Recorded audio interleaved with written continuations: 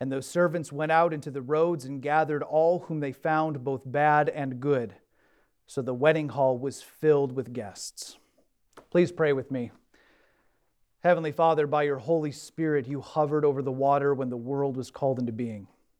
And by that same Spirit, you came down upon your apostles on the day of Pentecost when they preached the good news of Jesus to that world. We pray that you would come and be among us now in a fresh way. Soften our hearts, open our ears and our eyes, for we would see Jesus. In the name of the Father, and the Son, and the Holy Spirit. Amen. I invite you to please be seated. There's a story about Mark Twain. He was asked if he believed in infant baptism. And Twain responded, "Believe in it? I've seen it." I thought it was funny. This is going to be a long morning, you guys. All right, well, before we get into the gospel, I do want to give a word of orientation just so it's not distracting. First of all, we want to welcome Bishop Edgar, who's here with us this morning. Some of you know him or remember him as Father Edgar, who was your pastor for many years. For Annalisa and I, he's our friend Chip. And when we found out that Benjamin was going to be born, I texted Chip and said, "Hey, would you be willing to do the baptism for Benjamin? I would love to just be dad for a moment." Even though my kids love to call me Father, sometimes it's just nice to be dad and to be able to take those vows with Annalisa. So he said yes and graciously found one of his very few free Sundays to join us. And so we're excited you're here, especially since within this week he and Beth have welcomed another new grandson to the family. So he is graciously giving us his time. And so instead of asking him to spend his week working on a sermon or anything like that, you all are just stuck with me for another week. But I promise I've got good news for you. But let me begin. Since it is football season, let me point out something that I have noticed over the past few years since I've been living here in the Midlands. It happens especially in the fall, depending upon what I am wearing. And by that I mean depending upon which team I have on my t-shirt, I can have two very different kinds of experiences at a grocery store on Saturday morning. Now, if I wear my Notre Dame gear to the grocery store, it's not that people are mean or nice. Those aren't the two experiences. It's always nice. Everybody's always kind. But if I'm wearing my Notre Dame gear, people are kind to me in a different way. They're kind to me like you are to a guest. Somebody who maybe you have over to your house for the first time for dinner. They're nice, but it's sort of like you're a little bit of a stranger. We're still getting to know you. But if I wear garnet and black on Saturday, they're nice to me in a new way. They're nice to me as if I'm family, as if I belong. It pretty quickly and noticeably so changes from me and you to being us and we. And that belonging comes along, and it feels really good to feel like you belong to this community just based on what you're wearing. And that sense of belonging is so good and important because belonging is one of those deep needs of being a human being. We all need belonging. We know that we all need relationships. We talk about humanity needing relationships in life. You can't live your life truly, completely on your own. But the truth is that we don't just need nice relationships, just friendly people at work or people that get to know us. What we need are people with whom we feel at home. We need people that create a safe place where we belong. We need communities where we belong. And we need it not just because it feels good, but because that belonging creates the space and the context for the rest of our human flourishing. When you belong to someone or to a group of people, you find that you can work better. You know this when you start a new job. If you're new to the organization and you're getting your feel around and you don't quite feel like you belong, you're just trying to figure out where to be and what to do. But if you stay with that organization or that company for a couple of years or for a couple of decades or a little bit longer, you start to feel at home. And when you're secure, you're actually freed up to work better. When you feel like you belong, you have the freedom to be creative, to take risks, because you're not afraid that if it falls through, you're going to be thrown out. When you belong, you can survive hard circumstances because you can have people gather around you and go through it with you. They are your people. And no matter how hard it is, you've got people you belong to go through with that with you. Also, and this might be more surprising, when you belong, you have the freedom to be wrong. If you're constantly wondering if you are in or out of a community, what you end up having to do is hide away your shadow side or the parts of you that you don't want people to see, and always put your best foot forward. But when you know that you belong, you are free to admit that you are wrong sometimes, without the fear that you're going to be rejected and thrown out. Belonging is actually the context where confession and repentance can really and regularly happen. Which is why it is so important when we're talking about our relationship with God that you belong. If you are constantly wondering whether or not you belong to God, you will find yourself clamming up. That's when legalism will take over, and fear and perfectionism, and you're constantly wondering, am I right with God? But when you belong, when you know that you are at home with God and when He is your shepherd, as we said this morning, then freedom starts to open things up. You can be like Paul in our reading from Philippians, where he says that I have learned that whatever state I am, I can do all things through Him. I can sit in a prison and tell you to rejoice always. And you're free in that state to do that. You're free to repent and confess without any fear or anxiety. When you belong to God, your Christian life, and by that I just mean the life that you were meant to live in relationship with God, is free to be exactly what it was supposed to be. But the question is, how then do we belong? I think that's the point of Jesus' parable about the wedding feast. Now this morning I want to focus on the ending, but in order to get there, let's walk through it briskly and look at a couple of the big movements so that we can set the context for what Jesus is doing here at the end. Jesus is telling this story as the third of three parables. We've heard the first two over the last couple of weeks. But what he's doing is he's telling these stories in response to the Pharisees. Jesus has come into Jerusalem on Palm Sunday. He's teaching, he's healing, and the Pharisees don't like it. So they come up to him and they ask him, by what authority are you doing these things? And that question is a belonging question. They're not going up like you do to a party magician and say, how are you doing it? They're going and they're saying, who do you think you are? What gives you the right to do this? But then, so he comes and says, who do you think you are? What gives you the right? They're creating this distance. You don't belong here doing that thing. And so Jesus responds with these three stories. And what he's doing with the stories is he's pushing them about their own sense of what they think it means to belong to the people of God. So in this third one, the king sends out his servants to gather up all the people who are invited to the wedding feast of his son. Now, this is not the invitation. These people had already been invited, and he's just going out and telling them, the party is starting. Come on, let's go. But they don't want to come. And he's the king. You can imagine that these are the nobles. You know that they own land and fields, because what they end up doing is they say, I'm sorry, I've got to go work on my business. I'm sorry, I have to go work in my field. They're too busy building their own good lives to be with him. But then it's not just that they ignore him and put something in front of him, but then some of them actually beat and kill the servants. And if you're paying attention, you think, well, that escalated quickly. When is the last time that someone invited you to a party and you thought, I'll kill them? But then that is your clue. That's the clue that Jesus is talking about something way more than just a wedding feast.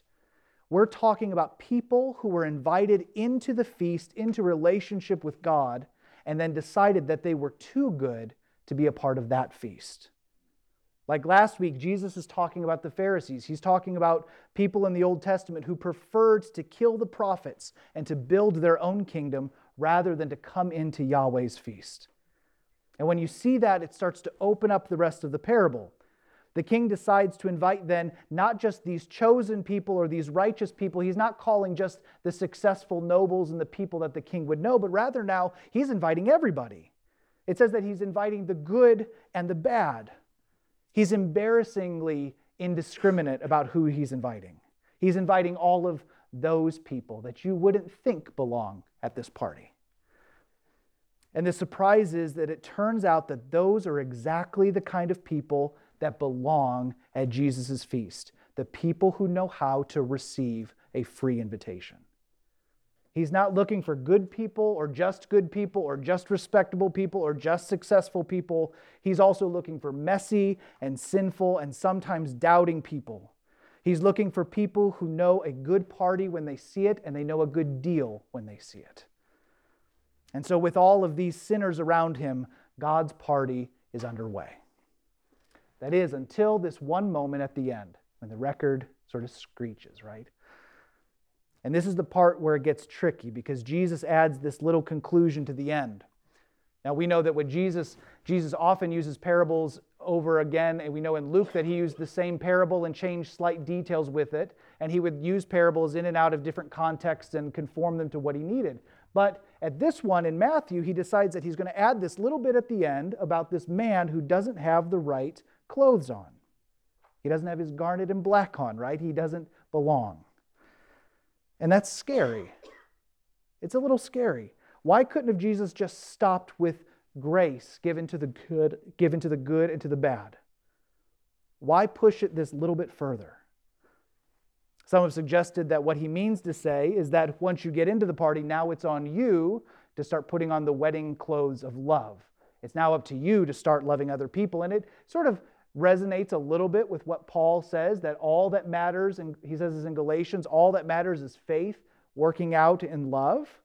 And this is the true and right response of somebody who gets grace. But in this setting, that gets confusing. Because how much love? What happens when you inevitably in your Christian life fail to love God or neighbor? Are you then bound and thrown out into the darkness? It leaves you not enjoying the party, but still sitting around wondering, am I in or am I out? And that does not seem to be the point that Jesus or the King is making. So some have argued that the clothing must be faith. One must be properly clothed in faith to be a part of the party. And of course, this is true. Surely that's part of it. Maybe Jesus assumed that his original hearers would have known that in the first century, it was really common for a king throwing this kind of a party to provide the wedding clothes for his guests. And that the fact that this man was speechless and didn't have one must have meant that he refused it outright. But none of that is in the text. And it seems strange that Jesus would give us a parable that would demand this very specific bit of historical fact for it to make any sense to us. So what we have to do is we have to take it at face value, and we have to recognize that the question the king asks this man is designed to bring discomfort. But it's only meant to bring discomfort to those who don't know where to get a garment or how to find belonging. This is something that's happening with Matthew. One of Matthew's jobs throughout all of the books of the Bible as they're working towards the gospel have these different jobs. And one of the things that Matthew is doing is he is making people uncomfortable who are trusting in themselves. He's tilling up the earth so that when we get to the cross and the resurrection, we're ready for it. Matthew is the one who tells us the Sermon on the Mount, which is the perfect example of the law. It says, "Be ye perfect as God is perfect." Now, if you're trusting in your own good works and your ability to keep the law, then the Sermon on the Mount is not good news. If you trust in your riches, or if you trust in your success and what you're doing, the rich young ruler who walks away sad will undo you. Jesus says it is easier for a camel to go through the eye of a needle than for a rich person to enter into the kingdom. If you trust in yourself and your abilities and your merit for your belonging, then you might need to feel a little uncomfortable because that's a very shaky place to stand. This is what Jesus has been doing with the Pharisees in this moment specifically. They came to him with a kind of arrogance and self-righteousness, and they've questioned his authority and belonging, and through these parables, Jesus has been systematically breaking down their ability to trust in themselves. He's retelling their story to them so that they can no longer speak from that place. And in fact, they're the ones who are left speechless and in the darkness. And for some of us, it might be that we need to feel a little bit of that discomfort. We need someone to shake the ground where we have been putting all of our trust, because it's not a good place to be, and we need to no longer trust it. And he wants to shake us up and look for something else. But then the question stands, where do you get your belonging? Where do you get your garment if it's not in your own works? And this is why Jesus' use of clothing as a sign of belonging is such a wonderfully rich image. If you know your Old Testament, you know that all clothing that is given like this is given as a sheer gift of grace. When Adam and Eve are taken out of the garden, it is God who clothes them in his grace. When Joseph receives his coat of many colors, it has nothing to do with his earning it. When Isaiah thinks about God's salvation, this is how he puts it in chapter 61. I will greatly rejoice in the Lord. My soul shall exult in my God, for he has clothed me with the garments of salvation. He has covered me with the robe of righteousness, as a bridegroom decks himself like a priest with a beautiful headdress, and as a bride adorns herself with her jewels. Or when God pulls Israel out of Egypt and makes her his own, Ezekiel looks back on that moment and he explains it like this. God says, I spread the corner of my garment over you and covered your nakedness. I made a vow to you and entered into a covenant with you, declares the Lord God, and you became mine. And then he weaves in what we might call baptismal imagery. He says, then I bathed you with water and washed off your blood from you and anointed you with oil. I clothed you also with embroidered cloth and shod your feet with fine leather. I wrapped you in fine linen and covered you with silk. The problem with the Pharisees was that they had built their sense of belonging on the idea that they were worthy of it in themselves. They believed that they were in the party because of their birth or their good deeds or their life choices, and Jesus is coming and looking at them as if they have no clothes at all. And he takes their question about authority and belonging and he turns it on its head. They ask him, where do you get the authority to do these things? And Jesus comes to them and says, how did you get in here without a wedding garment? And they're the ones who are speechless. But for those who know where the garments are coming from, for those who know that they're being handed out at the door freely, there is no need to be speechless. The King is nothing but joyful in your belonging. And as I close, this is where we then need to turn our attention to baptism. Because Jesus has chosen that this baptism is the way that he will clothe his people and give them his promise of their belonging. In a few moments, Benjamin and Angel and Brielle and Braxton, they're going to be brought forward to this font not on their own merit at all, but they'll come to receive the grace that God is freely bestowing upon them in this sacrament. From this moment, they will have a promise to hold on to that they belong to Jesus. And it's in the same way that all of you who are baptized have that promise for you too. You belong to Jesus. And it's true, they will have to hold on to that grace in their own faith, which is going to be given to them as a gift. They will have good works for them to do. The Holy Spirit and the kingdom will draw out of them gifts and creativity and self-sacrificial love. There will be days when they sin and it will accuse them and they will have to turn back to the one who forgives. There will be days when things are hard and they will have to cling to their good shepherd and also know that their good shepherd is clinging to them as they go through that valley of the shadow of death. Even though they have many doubts and fears, he will always walk with them. And all of this stuff will come for them in the same way that you know it comes for you day in and day out, week in and week out, year in and year out. But this is the thing. They will go through it not as people who need to prove themselves, but they will go through it as those who already belong, as those who have already received their wedding garment from the Son himself. And as we watch this happen, and as we all say the creed together and we remember our own baptisms together, you and I are here to remember this, that despite the sins that beset you, and despite the doubts and fears that you carry, despite the work that is in front of you to do, you belong to Jesus. And no one has the authority to take that away from you, because the only one who has the authority to give it to you has sealed it for you in his blood. He was stripped naked and died so that you could be clothed and live. And that was promised to you in your baptism, and it is your covering to receive, and it can never be taken away. In the name of the Father, and the Son, and the Holy Spirit. Amen.